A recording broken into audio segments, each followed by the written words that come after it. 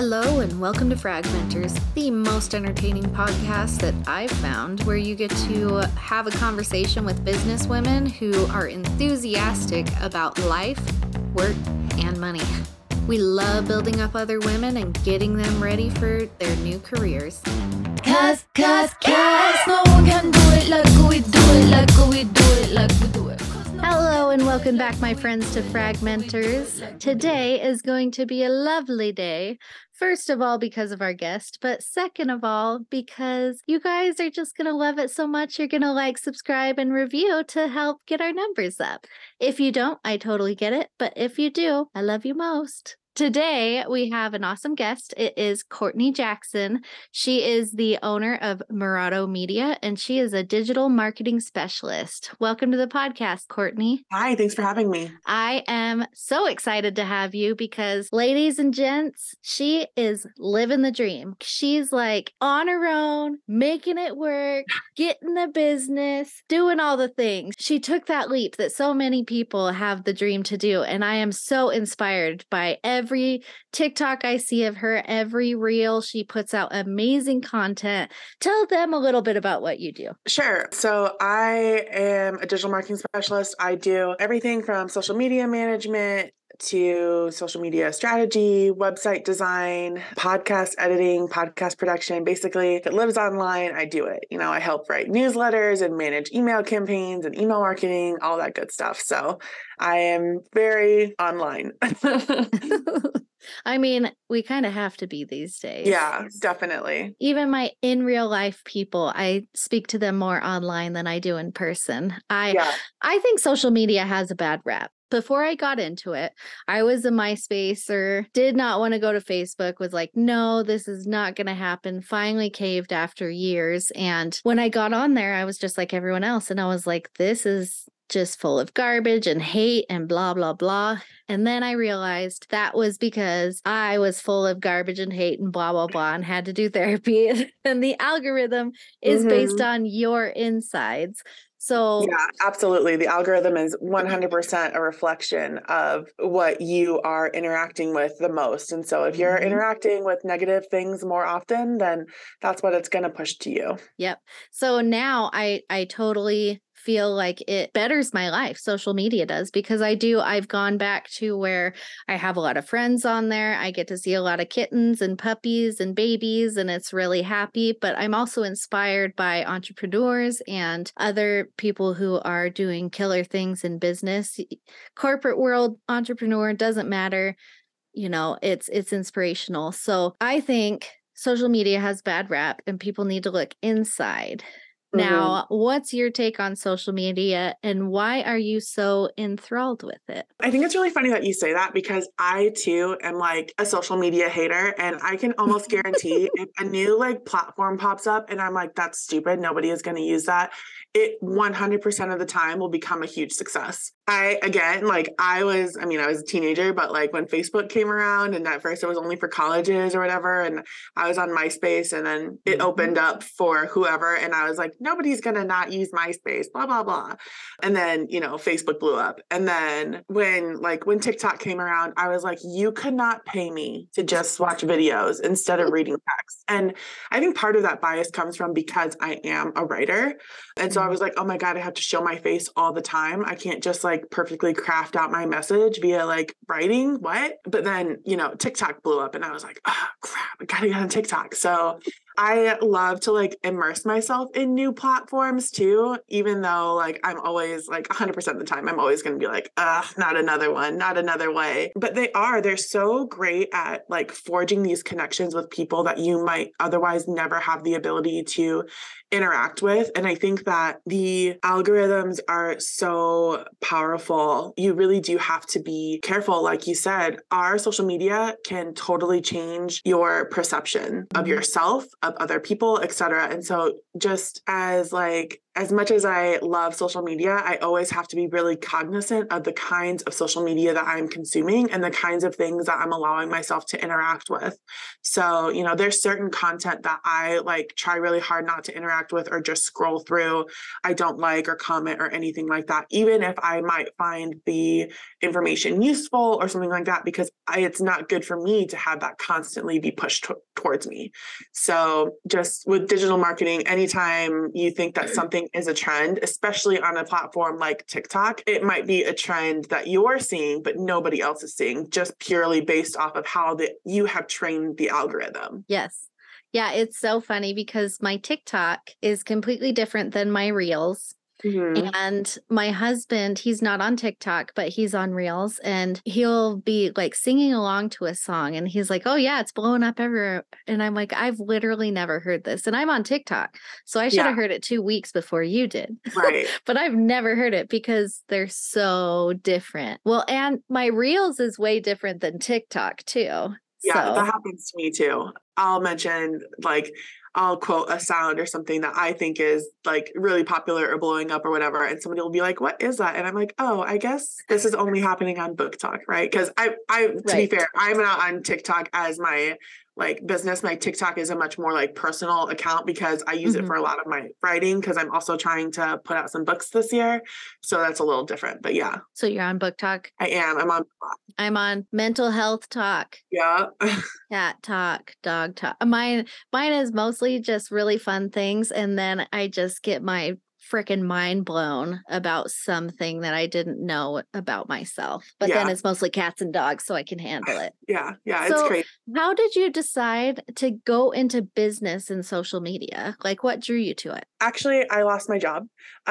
Before I was working with nonprofits, and I was in fundraising, and I had already slowly been considering getting out of fundraising because I loved it. And I love working with nonprofits. I love working with people and organizations that are filled with a passion and are moving towards working towards that passion. But through some circumstances, I ended up losing my job, and I had kind of started doing social media on the side already. And so, I'm a single mom. I didn't have time to wait for people to get back to me as I was putting in applications and contacting people via LinkedIn and, doing all the things you're supposed to do when you suddenly don't have a job. And so, I just started pushing out my business stuff in hopes that I could make something work. And it's been working so far. Awesome. I'm going, as long as it keeps working, I'll keep doing it. That's way awesome.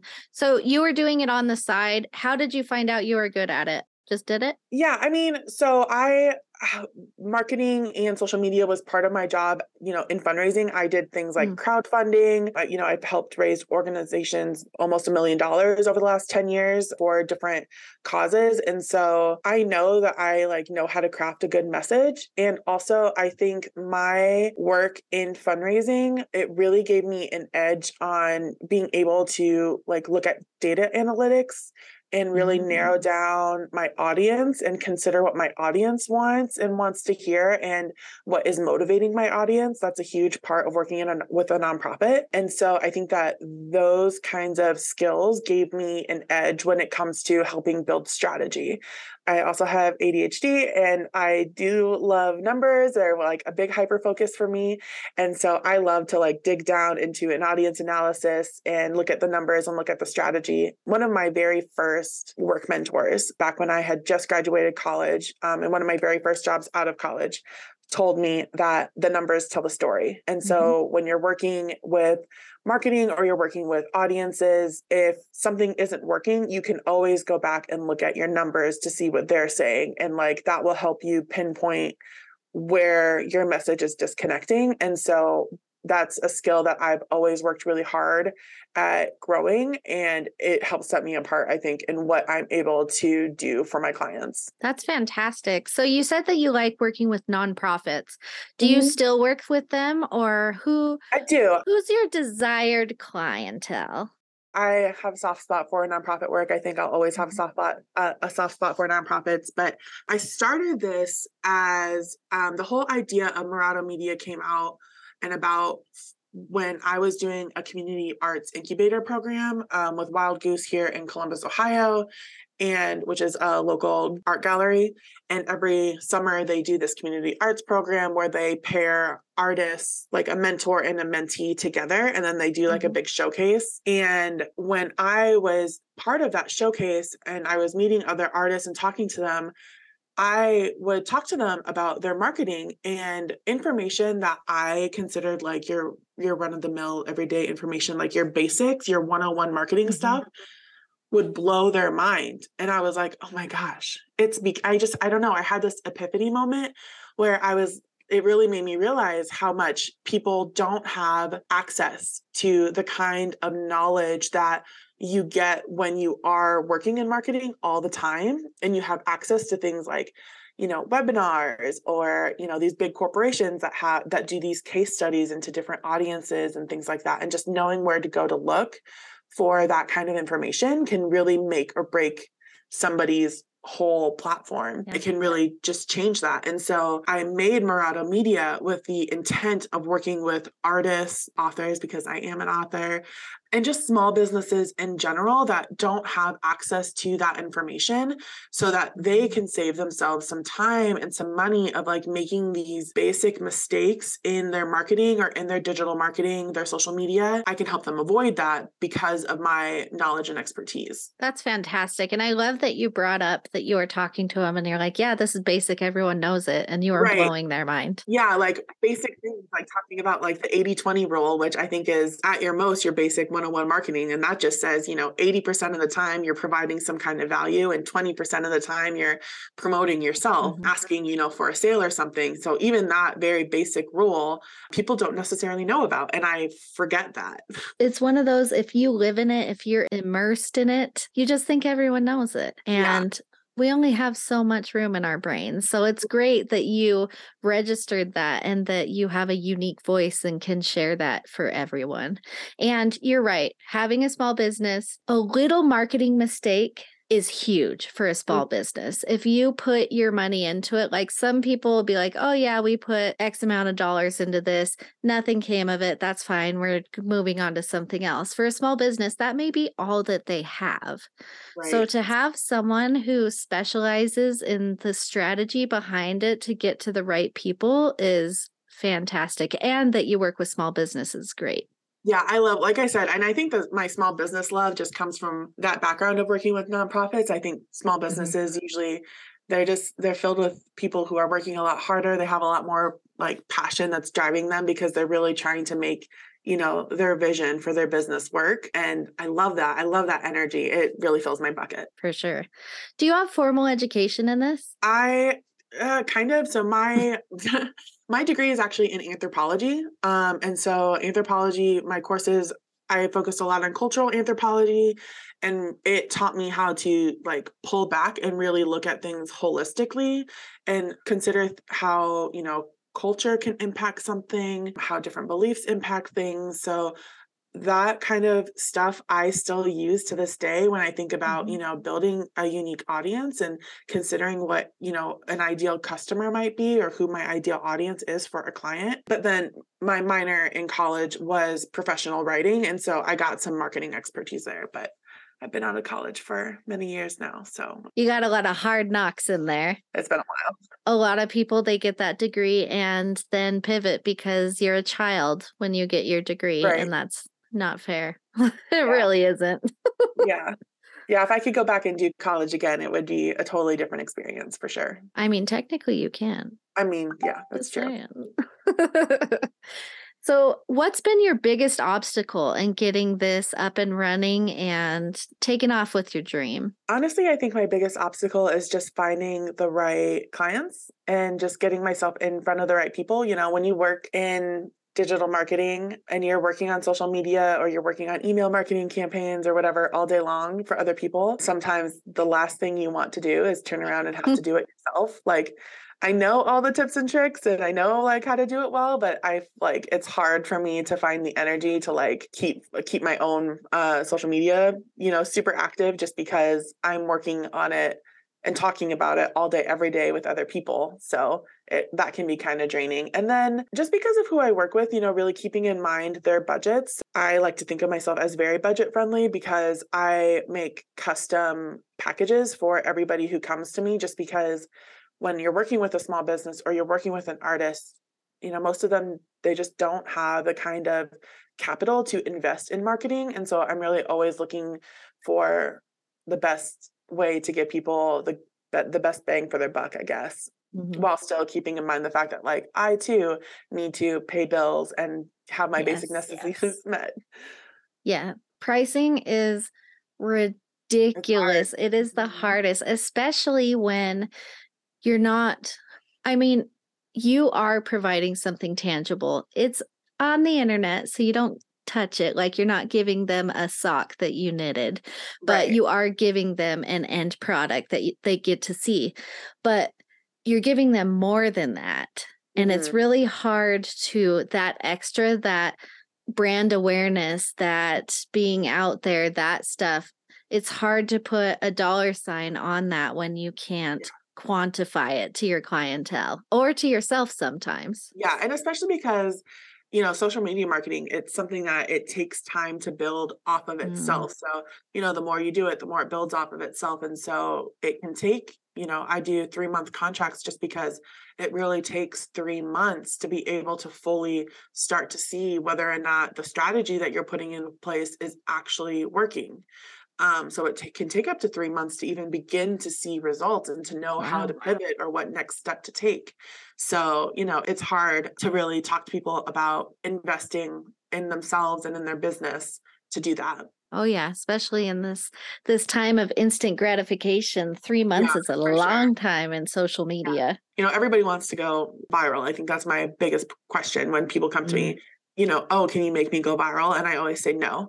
And frankly, anybody who is promising that they can make you go viral is lying.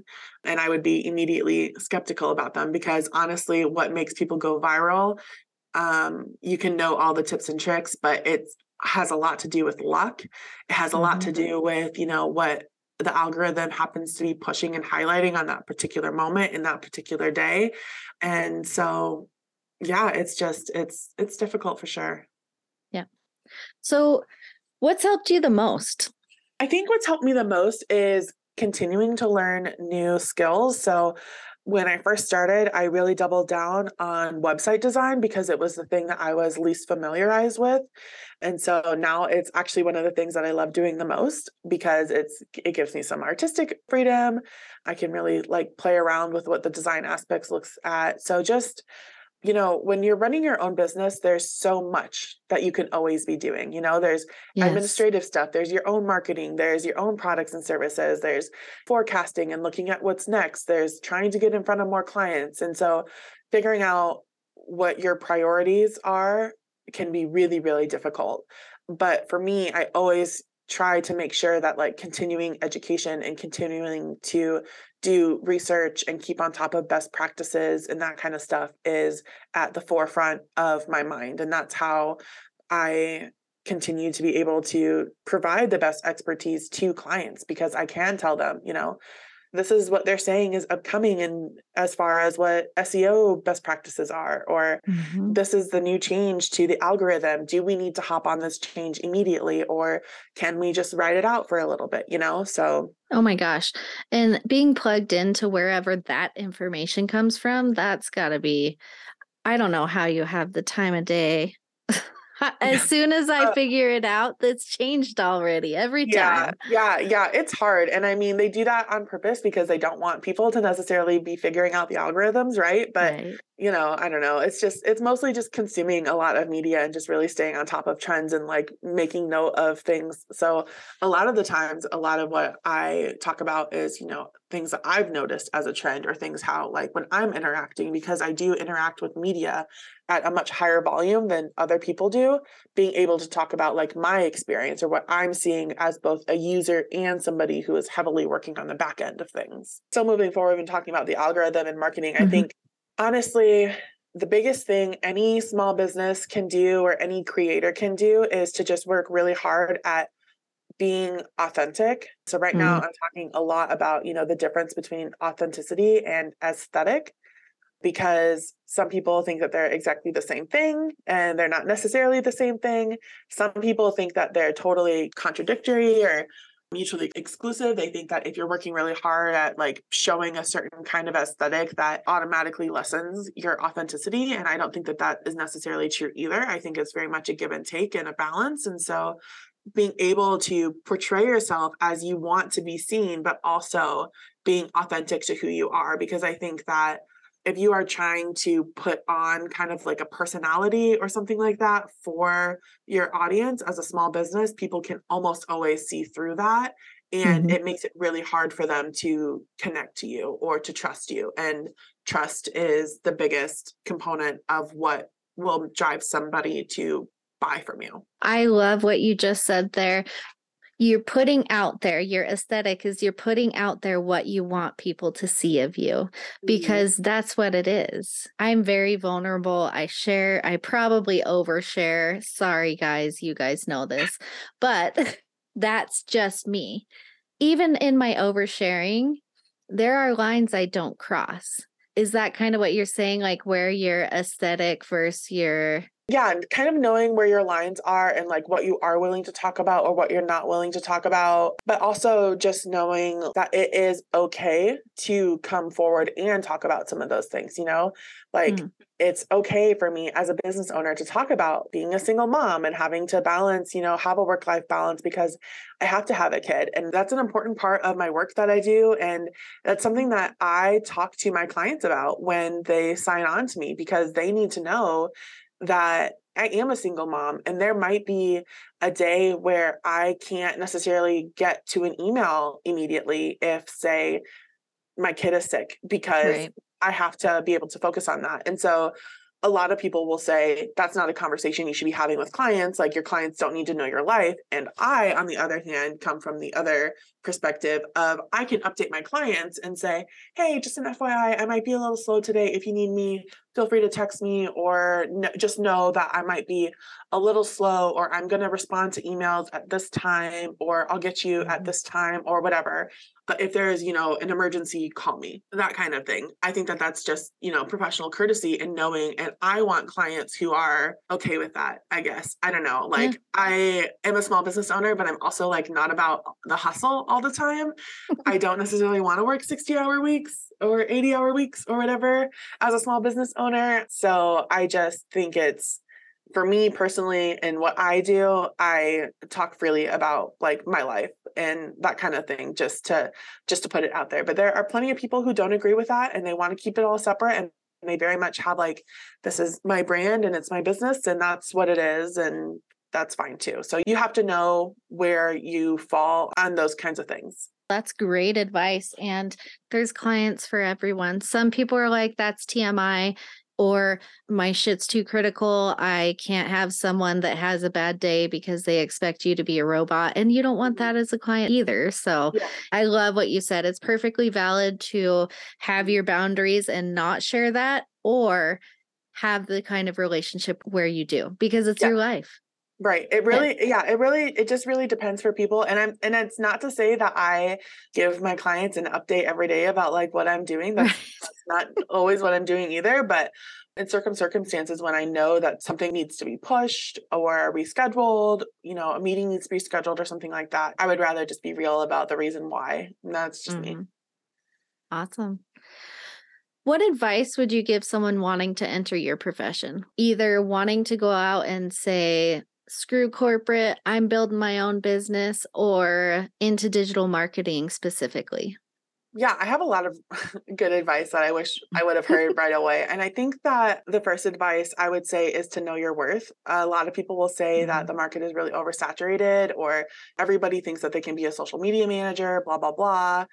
It's not that hard. And so you have people out here who are wanting to pay you not a lot of money for a lot of work. So just know your worth, know how much time it takes you to complete basic tasks, and work that into your pricing. And especially if you're a woman, be competitive with your pricing, really go for Mhm. it, and know why you are pricing things at certain points. Know what you need to have the kind of life that you want, and then understand how many clients you're going to need at, individual levels to be able to meet that.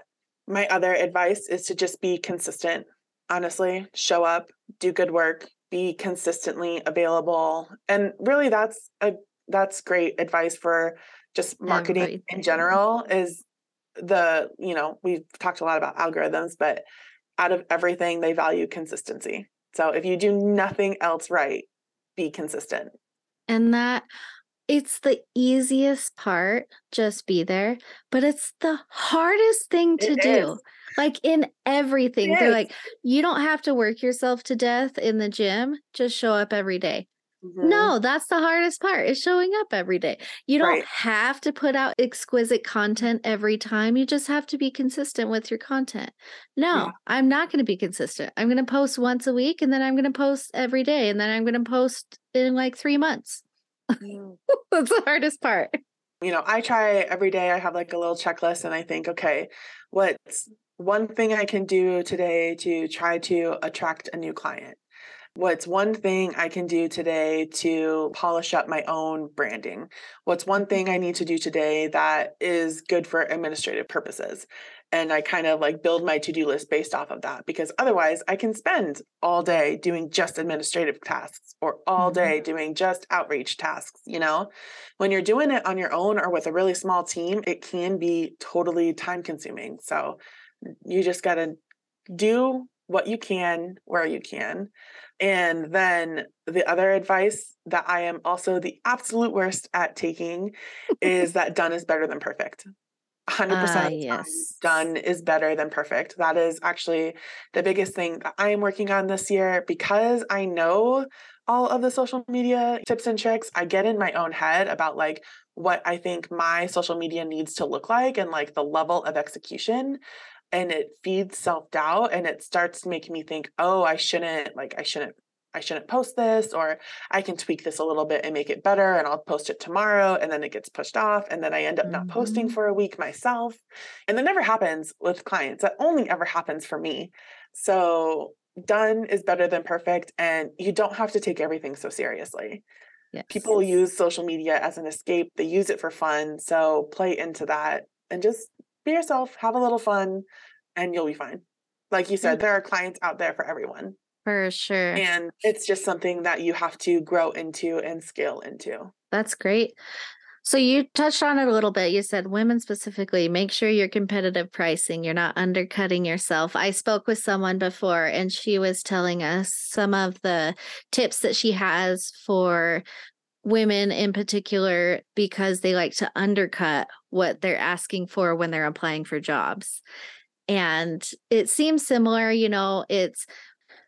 is the same. You're either asking your company to pay you a certain amount, or you're asking a client to pay you the same amount. Tomato, potato, it's the same thing. But in going with that, why do you think it's imperative for women to work in this field? Oh my gosh, what a question. Okay, so when you think of marketing, people tend to think of marketing as a very female dominated role. They tend to think of women as, social media managers and things like that. But those kinds of jobs also tend to get then undervalued and underpaid for, just like women do in the corporate world. And so statistically, men make up 57% of marketing, and men dominate the higher end marketing jobs. They are the ones who are running agencies. They are the ones who are doing luxury brands or focusing on luxury brands and that kind of stuff, or just have higher senior roles, and the women don't. And so you have to show yourself as a professional, and you have to be able to show that you can do the work and that your work is worth that money too, because it is. And it changes because, like, for example, 70% of web designers are men, I think, was the last statistic that I read. So only 30% of web designers are women. And so getting into that field and pushing yourself, that's one of the reasons I pushed myself to learn to be able to offer that as a service, even though it was something that I thought was, it was too technical for me, or I wasn't going to be able to figure it all out. to the level that I want. That wasn't true. It took me 2 months before I felt 100% comfortable in giving prices that were competitive, but not what I would consider low market prices either. Right. I mean, and I don't charge $10,000 for a website. I charge $2,000 to $5,000 for a website, depending on what you need it for or what all capabilities you need and how long the project is going to take. So just knowing that there is a client for everybody, and that means that there is a client for you at a higher price point, and you do not have to settle for lower prices than what you can or should be taking. So if somebody cannot or will not pay you what you value your work as, then somebody else will. They're just not the client for you. And that's something I think that a lot of people, when they first start their own business, struggle with, because owning your own business can be such a feast or famine kind of thing. Yes. That the idea of letting somebody go, even though they're willing to pay you, despite the fact that they're only paying you half of what you normally would, it's so tempting to say, well, at least I have something. Mm-hmm. But instead, you can take all of that energy that you would be putting into giving them your service into attracting and finding and making connections with the people who will pay you what your services are actually worth. So don't lower yourself to being bogged down to clients that can't pay you the value of what your work really is worth. And part of that is knowing like industry best practices. I'm in a ton of marketing groups, and I pay attention to what other people are charging for their prices and how they're packaging services and things like that. And so I try to make sure that what I'm packaging is fair and comparable to what other people are doing too.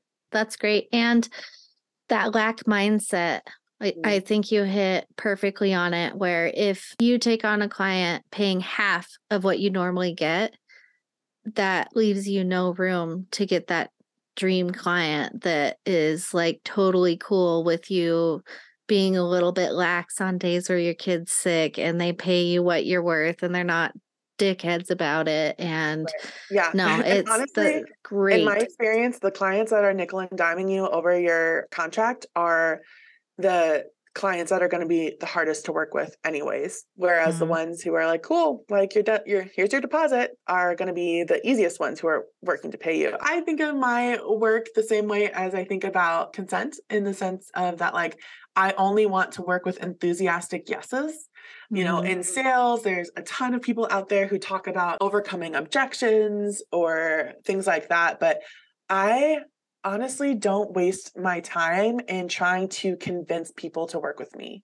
If somebody can't, I'm not going to sit there and try to say, oh, you can, like, just, work your budget out this way or whatever. They have to be responsible for their own financial situation.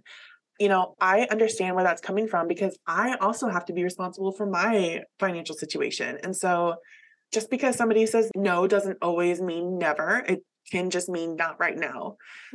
So people who can't pay me what I have set my minimum prices to, then I still keep in contact with them. I try to interact with their social media pages, etc. I make sure that hopefully they can see my page and my profile and the information that I'm putting out there for free for tips and tricks and things like that, they can have access to too. And hopefully that will help them. And then when they're ready to take a step to really invest in what I can offer them, then I'm here for them. But I don't believe in the nonprofit world, we tend to call that ambulance chasing, which is where you're changing whatever you're doing just to get the sale or the money. But I don't believe in that. I'm only here for enthusiastic yeses and people who are really pumped to work with me and what I'm providing. That's a great standard to have. So you have given us a ton of good advice, but I want to know, what is the best advice you've ever received? Oh my gosh, it's such a hard question, because I've worked really hard at like building and joining in, joining in a network of other business owners and things like that. So I get good advice all the time that I try to like burn into my brain. Honestly, I'm going to go back to that whole scarcity mindset that we kind of talked about. I think that the best advice that I've ever gotten, and it was from Rachel Rogers, wrote We Should All Be Millionaires, which is a fantastic book. And if you are a woman running your own business or starting a side hustle or anything, I absolutely recommend reading it. She has a ton of value in there, and her story is so inspiring. But in there, she talks about how, when you start planning out your prices, make your pricing and then add in a certain percent. Like take your prices and then add 20%. And then that's what you give your client or something like that. And so when I started looking at my prices, I started doing that to really make sure that I wasn't undervaluing myself in what I was doing. Because, there's a lot that you have to consider. You have to consider, taking out money for taxes and all of that kind of stuff too. So it's not the same as just getting a paycheck. You have to build in all of those things that are required for running a business, any technology that you're using or softwares that you're using or anything like that, you can work in to help your prices support all of that. Oh, yeah. I mean, if you need to use it, your clients definitely have to pay for it. Yeah. Like nothing should be coming out of your own pocket there. It should all, and then not to say every client is paying for your Canva account. No, you can say that's X amount of money a month. Maybe, I add in a couple of dollars to every package that kind of counts towards what supporting that subscription is or whatever. So yeah, you figure it out.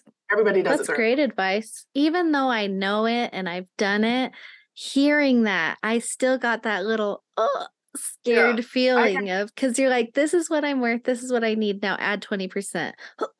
Yeah. Yeah. It's just because they don't teach women in business how to aggressively make their prices. And so you just gotta do it. And honestly, every time I've raised my prices, it's worked out great. It's really hard to aggressively price when the expectation is to be non-confrontational.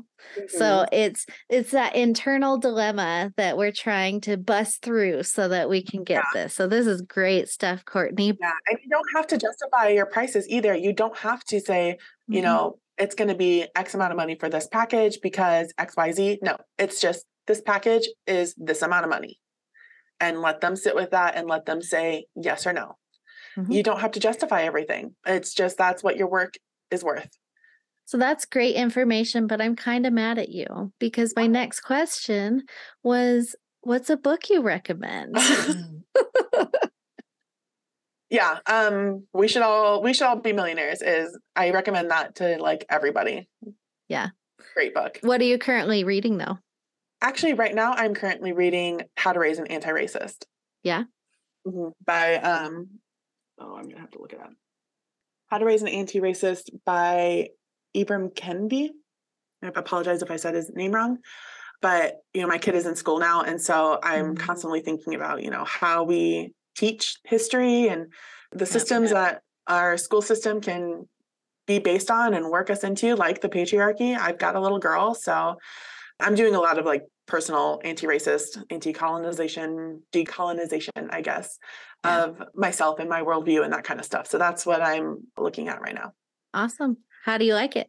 I like it a lot. It definitely gives you a lot to think about. And, there's, even as a white woman, but a single mom, despite all of my struggles, there's still a lot of privilege that comes in that I have to recognize that I have. So I think it's really important for people to look into that and consider, because we talk about, how much a woman's work is worth compared to $1, but we also know that white women get paid more than Black women and Black women get paid more than Hispanic women. Right. So knowing those kinds of things and taking those things into account and doing whatever you can to help change those systems or speak up for people who can't speak up for themselves, I just think it's really important. Yeah, no, that's great. So we've talked a ton about business. We just got super deep. Now I need to know, what do you do for fun? Don't say work, Courtney. No, I don't do work for fun. I am a giant nerd. So I play a lot of tabletop role-playing games. Nice. So D&D and Pathfinder and all those kinds of stuff. So I do a lot of that. I read a lot. I'm a huge romance book junkie. And I'm trying to become an author. So I've got a children's book that I'm writing, and I've got a romance book, a couple of romance books that I'm writing. So that's how I spend my time. Well, technically that's working. I guess technically the writing is kind of working, but I have a lot of fun with that. So I don't know. Yeah. That's a little gray zone. So my husband actually bought D&D. We haven't played it yet. It's kind of intimidating. We're waiting for someone to come in our life that can teach us. But right now we're playing Eternal Sonata. So it's a turn-based RPG. Mm-hmm. And it's actually only available on the 360 or PS3. Mm-hmm. And it's one of the best games I've ever played. Part of it is the graphics, the storyline. Oh my gosh, right now the story is so similar to the situation that's happening with the government. It's kind of politically themed, but Eternal Sonata, it's music related. I love it. Everything is music, and I am obsessed with it. So that is, if you ever play and you have an older console, Eternal Sonata, I'll have to look into it. Great Yeah, one. I love that. If I ever win the lottery, like big $1 million lottery, then I think that like I would start a business and just like invest a significant amount of money in getting women into playing role-playing games, because I love it. And there aren't enough women who are playing role-playing games. So if you and your husband want to play a D&D game, I would happily run a one-shot for you so that you can learn the system and know how it works. Well, let us know what a one-shot is, and then, and then we'll see. It's just like a short game that like it can take place over, you know, an evening or two. Oh, okay. Yeah. See, that's how much I know. Alrighty. Well, that's really all the questions I have for you, Courtney. Do you have any last words for everyone? No, you guys can find me on Instagram. You can find me on Facebook for Mirato Media. And if you have any questions, I'm always happy to give what insight I can. Awesome. Well, again, that was my last thing, was tell you to pitch yourself, but you're one step ahead. Yeah, miratomedia.com is my website. Although I'm in the middle of redoing my website. So give me 2 weeks and it will look very new. Well, this won't be out for at least 2 weeks, probably more. Well, there we go. Hopefully by the time you put this out there, I have finished updating my website. It gives you a goal. Yeah, it gives me a goal for sure. All right. Thank you so much, Courtney. I really appreciate it. And everybody, check out the description. I'll have her links in there. Okay, all right. You have a good night. Thanks. Bye. Oh my gosh, thank you so much for listening today. I hope you had as much fun as I did. If you liked this, please rate, review, and subscribe to ensure that you can more easily find me in the future. Thank you again. Bye. We got the right stuff.